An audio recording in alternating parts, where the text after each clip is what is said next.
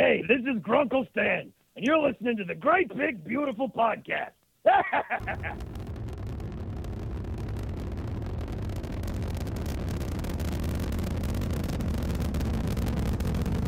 you ever been to Disneyland? Affirmative. That was definitely an e-ticket. I can't believe all the new gadgets they've got now. For a while, we didn't even have a house phone, not to mention laser discs, high-def TV.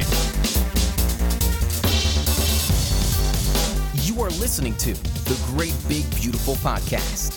This week on the show, I think the big challenge for us right now is with people who are self-appointed gatekeepers, especially young men who are gatekeepers and trying to tell women that they can't like a thing. You know, they're not allowed to like comic books, or if they like the Avengers movie but they don't read the comic books, then they're not allowed to like Thor. Just like ridiculous things like that. Kind of like a school bully.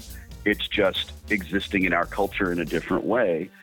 Here are your hosts, Jamie Green and Justin Connors. Welcome to the Great Big Beautiful Podcast. This week, I'm so excited. I'm just going to jump into it. We have a great and awesome guest, and we're celebrating geekdom this week. We are. It is a celebration of all things geek, because this week we have Wil Wheaton. And before we get into, I don't even have to introduce him. You guys know who Wil Wheaton is. Before we get into him, we just want to say how thankful we are that you are here listening and that you came. And if you want to reach out to us on Twitter, we're at the GBB Podcast on Twitter, and on Facebook, the GBB Podcast. Just search it. You'll find us. And if you like Wil on the show today, make sure you tweet him and let him know, hey, Wil, heard you on the Great Big Beautiful Podcast, and you were awesome. He's at Wil W. If you didn't know, you probably do know that. So Jamie, we're talking to Wil. We're technically talking to him because he's on. He does a recurring character, Commander Sleet, on Miles from Tomorrowland, and there's a new episode just aired last weekend about Pluto that Commander Sleet figures into prominently. So he came on the show to talk a little bit about Miles from Tomorrowland. And we talked a little bit about his career, about geek culture in general, and about, the advice that he would give, and lots of things. And we get a little deep on this one, but it's phenomenal. It's a phenomenal conversation, and I hope you guys enjoy it half as much as Justin and I did having it. And I can guarantee you, if you're a fan of Wil or have seen him and you're a fan of his work, you are definitely going to enjoy this, and you're going to turn it up and you're going to remember it. So here we go. We're going to play it for you. Ostensibly, we're here today to talk about Miles from Tomorrowland, which you have a guest spot on in the next episode. So let's talk for a few minutes. We recently on this show, we had Sasha Palladino on, and he talked about the Mars episode. And now you're here to talk about the Pluto episode, and we seem to be moving farther and farther away. Yes, that is correct, and we're also moving away toward dwarf planets now. Excellent, which I like to hear. So, what can you tell us about the episode? Sleet is one of those villains who has great designs on various forms of galactic domination. And fortunately for the galaxy, but unfortunately for him, he's just not very good at it. And he's convinced that he's flawless, that he's really smart, that he's gamed out every possible scenario. And it isn't until his plans collapse around him that he realizes, oh, right, maybe I should have thought of that. One of the things that we discussed with Sasha when he was on was just the incredible supporting cast that's on Miles. In addition to you, I mean, Mark Hamill, George Takei, Bill Nye, Alton Brown, they all have recurring roles. And what is it about the show, do you think, that draws that kind of talent? It's a delightful premise. And it is, it's very much it's all those people you mentioned. Like, I think, especially guys like me and Alton and Bill, like, we all grew up on like really great educational television that didn't beat you over the head with being educational.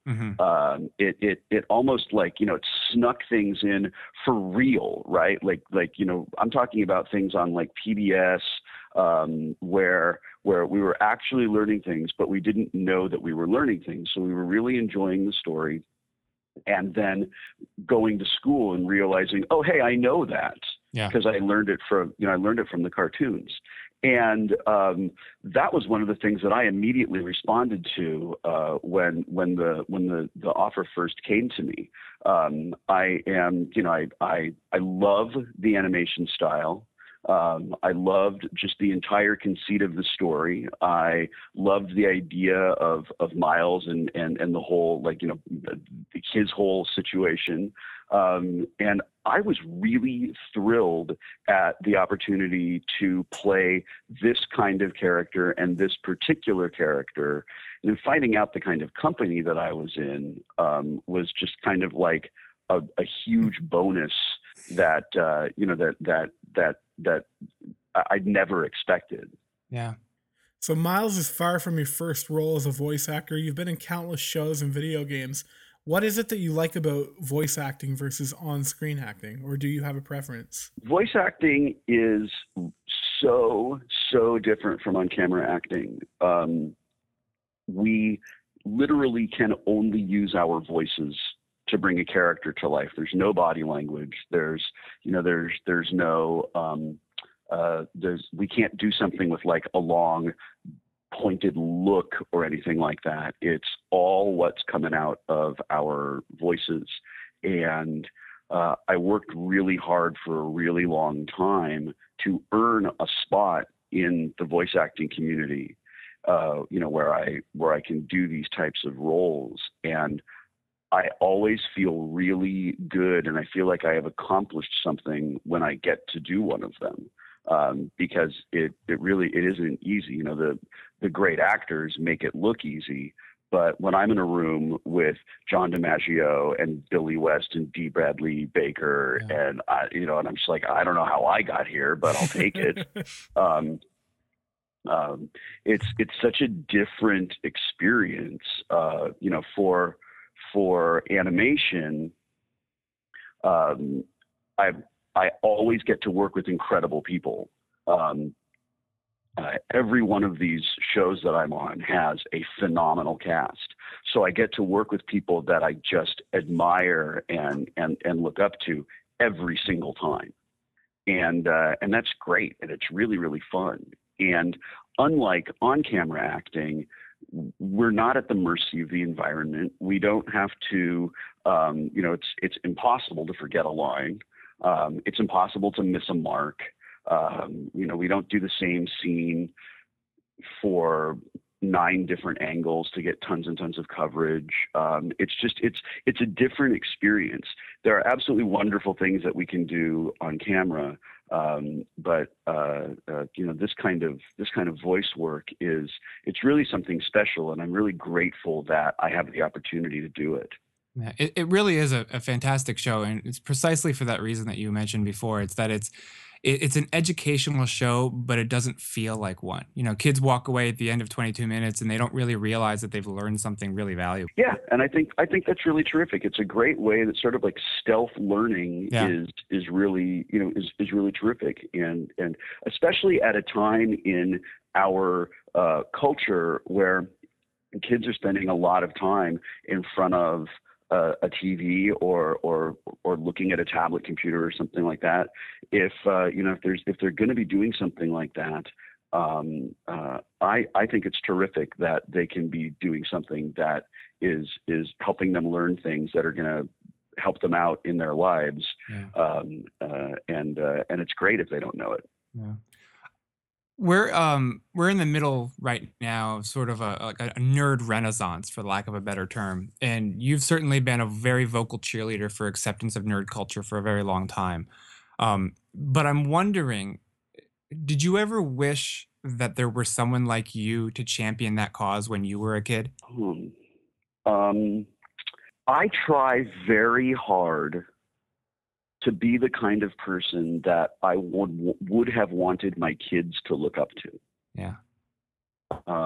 Even though my kids are grown, I try to still be that person, because I know that there are kids out there who pay attention to the stuff that I do, and I want to be a good, positive role model for them. If there had been someone saying, hey, weird kid, that stuff you like that people, tease you about is actually kind of cool, it would have fundamentally changed the direction of my life, and I wouldn't be who I am. Right. One of my favorite episode of Star Trek: The Next Generation is Tapestry. Mm-hmm. And in Tapestry, Picard's given an opportunity to change this part of his life where he got into a fight and was stabbed through the heart, and they had to put an artificial heart in him. And he takes it because it will mean that he doesn't have an artificial heart, and it'll mean that he doesn't have to get, maintenance on it or whatever. Right. But what happens is it fundamentally changes his life. And instead of becoming the captain of the Enterprise, he's just this kind of mid-level, forgettable ensign on the Enterprise who never did anything. And he talks about it, and the way Picard describes it is he says, I plucked on one thread and it unraveled the tapestry of my life. Mm-hmm. And that's how I feel whenever I'm presented with an opportunity to change anything that I would have experienced growing up. I think it would have really unraveled the tapestry of my life. And it would not, had that person existed then, I would not be inspired to try and be that person now. And I love when I have an opportunity to be that person for a kid, or sometimes for an adult, right? Who's just like, you know what? I really love role-playing games, and I loved them as a kid, and I felt like I couldn't talk about it with my coworkers because that's just for kids or whatever. Oh, and it turns out there's 6 guys at my work, and they like it too, and we play every Sunday, and I have friends, right? Yeah. Like that's really great. The one thing that I am trying very hard to help people understand, or like that I'm trying to get this idea to take hold, is that being a nerd isn't about what you love; it's about the way that you love it. Mm-hmm. Mm-hmm. So, like my friend John Rogers says that fantasy football is D&D for jocks, and I think he's totally right. Right? Yeah. And I think that there is a person in the world who is nerdy for like NASCAR or knitting. Yeah.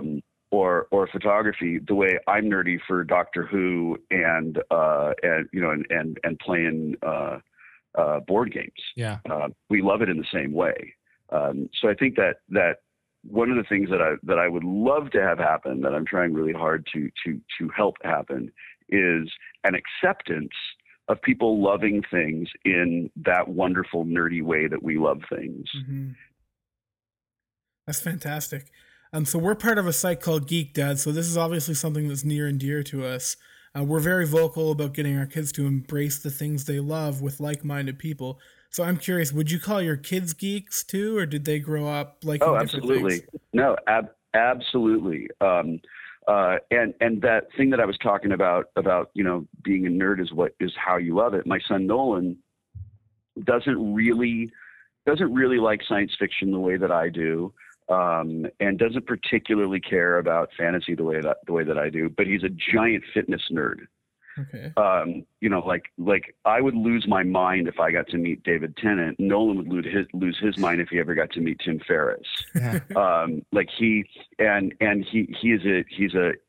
He chose a career as a personal trainer and a nutritional counselor, and he helps people like better themselves physically and better their health and just take care of themselves, and he loves it, and he's a giant nerd for that stuff. His older brother Ryan loves science fiction and fantasy and film the same way I do, and Ryan is a writer, and Ryan writes science fiction and fantasy and does world building and does, and all those things that we do when we're designing RPG campaigns and stuff like that. And they are giant nerds in their own way for those things. As a dad, I love so much of what you've put out there and the message that you keep trying to hammer home to kids, especially. And I really love the speech that you gave. I think it was in Calgary a couple years ago. The speech you gave to the little girl about why being a nerd is so awesome. And it's definitely something that I certainly try to instill in my own daughter. But I'm wondering, honestly, if you ever think that we're going to live in a post-bullying world. No, I don't. I mean, and I think that we're going to have to keep. The thing is, like, that world.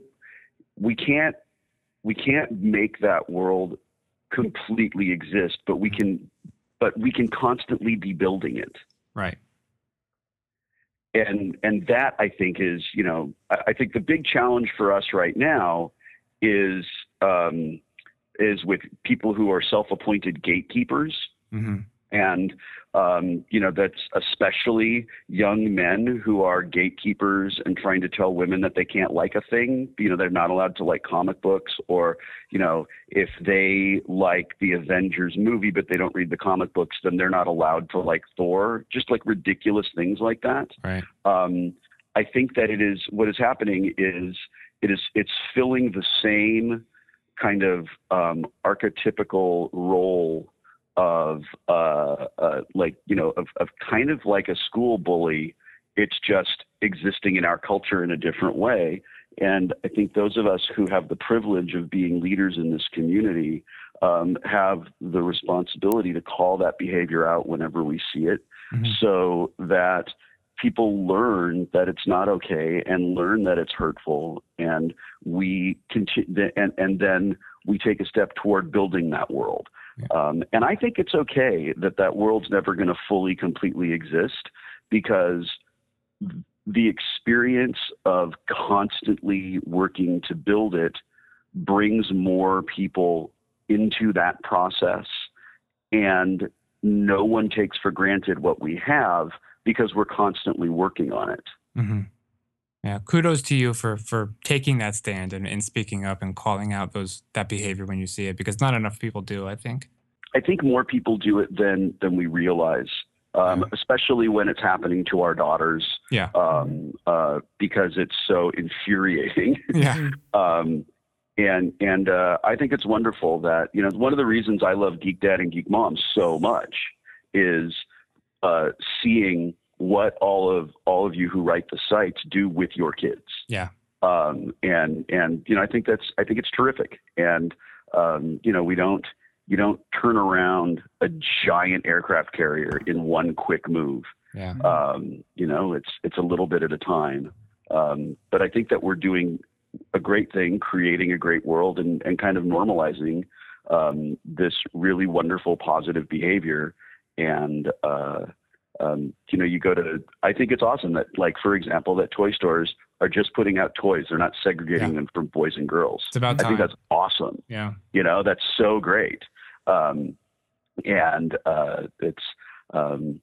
to sort of like, to bring back around to Miles from Tomorrowland, this is a show with strong male and female characters. Absolutely. who are curious about the world, who are willing to do wonderful, heroic things. And little boys and little girls watching this show are going to be inspired, and they're going to be excited, and they're going to go to their computers, they're going to go to their tablets, and they're going to learn more about these things that we're inspiring them to learn about, because we've made it fun and we've made it cool. And then they carry that positivity into the rest of their lives. Yeah. And they carry that into other things, that curiosity and that passion and that joy for learning and sharing cool things with other people. Like, it's impossible to not get excited. Like, it's everybody gets excited about space. Just like every time a new picture comes out from Pluto, I sit there and just look at it for the longest time, even though I don't really know what I'm looking at. I have friends who are scientists and they can tell me what I'm looking at, but I'm just like blown away that, like, we did that.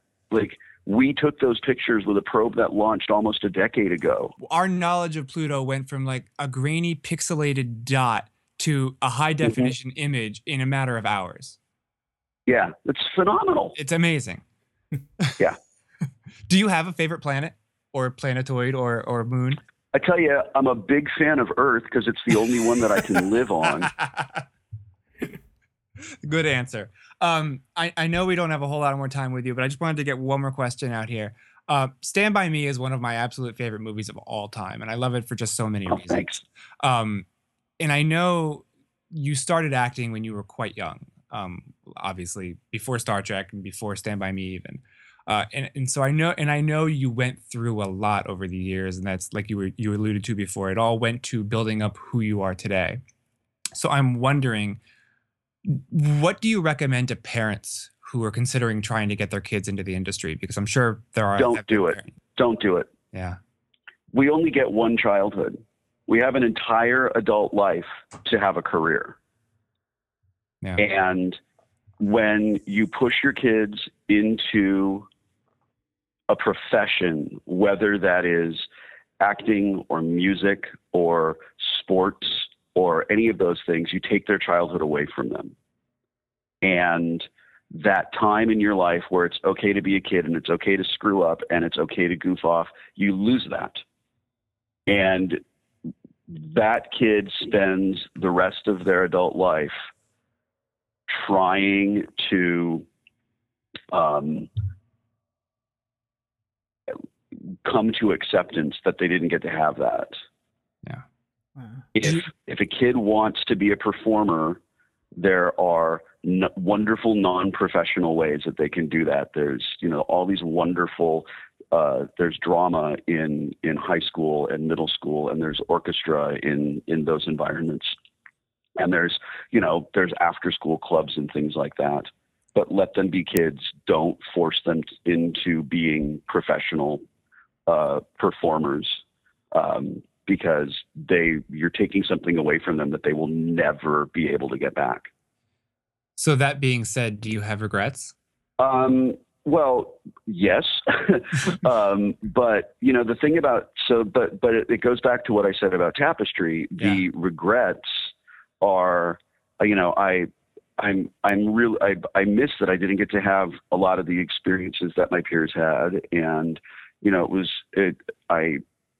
I wish that I think I would have been like a more fully developed human in my teens instead of being so awkward and weird and not knowing how to talk to people and all that stuff. Yeah. But all of those experiences, including the regrets, including the parts that were painful, that were sad, that are still all, including those parts that I view as being negative, they all shaped who I am now. And I love my life. I love my family. I love the work that I do. I love the people who I know. I'm really, really happy with a really amazing life. And had I not had those experiences, I would not have worked to build the life that I have. Yeah. So, I absolutely regret not having what I guess would be a normal childhood. Mm-hmm. But at the same time, I would not want to change it because it played a big part in who I am now. Yeah. It's beautiful. Thank you so much for taking the time to chat with us today. This has been phenomenal. Yeah, it's a pleasure. And we haven't had such a response as we did when we always put out for fan questions, and when we said Wil Wheaton's coming on the show, it was just crazy how many. It was a deluge of questions. And we didn't even have time to get to it. Wonderful. I'm really I'm really touched, and I'm really it's humbling to know that, and that really means a lot to me. Geek Dad has been so wonderful and supportive of all the stuff that I've done over the years, and I love it when I get to talk to you guys. Oh, fantastic. And you are more than welcome to come back on this show or come back to Geek Dad at any time. Just say the word. Thanks a lot, guys. Thank you. Well, that was our interview with Wil Wheaton here on the Great Big Beautiful podcast. And just the things that we got into in that conversation really resonate with me. And it's amazing to hear him talk about his experiences. And Jamie, I love how honest he was about getting your kids into the industry. Yeah. Oh yeah. And like when he said, it's just, it hits you like a ton of bricks. I couldn't even finish the question, and he already knew the answer. No, absolutely, just don't do it. I mean, there was no hesitation, and it's clear that he's been through a lot. He went through a lot in his career and in his life, and all of that factors into that decision that he has made and the advice that he's giving to people. But it's a huge decision to make on someone else's behalf. If you're a parent thinking about doing that to your kids, it starts off with, let's just go to New York and audition for a few commercials because it might be fun. And then it quickly snowballs out from there. And I can't imagine putting my kids through that just from the stories that I've heard. And I can't imagine what life must be like for kids who get on, a popular TV show or get a strong role in a major motion picture. It's just unreal. I have no idea what it's like, and I don't think that I would really necessarily want to know what that's like. Well, and I think about my own childhood, and I know that I wouldn't want that gone. I don't think I'd want to grow up at 8 years old. No, I mean, I see my kids now, and the thing now, especially in 2015, is that everybody talks about how overcommitted kids are, and that they don't have any free time, and they don't, they come home from school and they have this to do and that to do and this lesson and that class and homework time and reading time, and they're just so overcommitted that they don't have time to be kids. And I'll admit my kids are probably overcommitted, but we make a concerted effort to make sure that every day they have unstructured time that they just run around. They run around, scream in the backyard, climb the tree, do whatever they want to do, because it goes so fast. Next thing I know is she's going to be, and both of them, they're going to be in high school, and then they're going to be going to college, and they won't be able to just go climb a tree. So I say let them do it now. Let them have that childhood and enjoy it. Right. And how much are Geek Dad writers going to flip when they find out that Wil Wheaton is a reader? Yes. Yeah. Well, it's a great site, and I mean, I am not an original contributor to Geek Dad. I'm a relatively new addition to the site, but I have been a long-time reader. So it was just a thrill to be able to join the team, and now to be adding our own mark with this podcast also. It's just a thrill, and I was never unaware of the reach and the footprint that the site has. So it's very it's humbling, and it's a little bit overwhelming to hear from somebody like Wil Wheaton, but I know that, there are people out there like him who do read it and do support us. So it's great. And we are just getting started with our podcast. We've been around for almost a year, but our interviews are just picking up, and we're getting, different guests all through. Jamie's a master booker, I say. He gets us all these great people, and I can't wait to see where the future goes. So thank you for coming along with us on this ride. And we promise it's just going to get better from here. The more people we interview, the more people we can attract to come be interviewed. That's right. So thank you guys. So we're doing a contest on iTunes and for our iTunes reviews. And this will really help get the word out about our podcast, because iTunes ranks us in their algorithm based on different factors such as downloads and iTunes reviews. So if you could please, if you like the show, leave us a review, and we're kind of bribing you a little bit to do it, because we have a fantastic prize to give away to somebody that reviews us. And Jamie, maybe you can tell us a little more about that.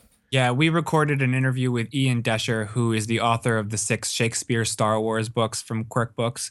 They're just amazingly awesome books. They're so much fun. And we're sitting on that episode for a couple more weeks. And we're giving people the chance to go onto iTunes, leave a review. And if you do, between when we first started announcing that until that episode with Ian airs, then you're in the running to be randomly picked. You're going to get a copy of the episode 1, The Phantom of Menace. The Phantom of Menace. I love it. Yes, because it's the Shakespeare version. Yeah, that is fantastic. So guys, we'd love to see your reviews. We want to get this show out to as many people that would want to listen, because I think our interviews we cut to the, I don't know, I love what we do, so I kind of promote it. So I'll promote it a lot. But I think we really cut beyond the surface when we interview these people, and we work hard at it. So I hope you guys like it, basically. And thank you for listening. And thank you for listening, because it's all for you. It really is. I'm not being sarcastic. Thanks, guys. Have a great week. Talk to you next week. This podcast has been a production of the Geek Dad Podcast Network. If you've enjoyed this content, please consider supporting us at patreon.com/geekdad.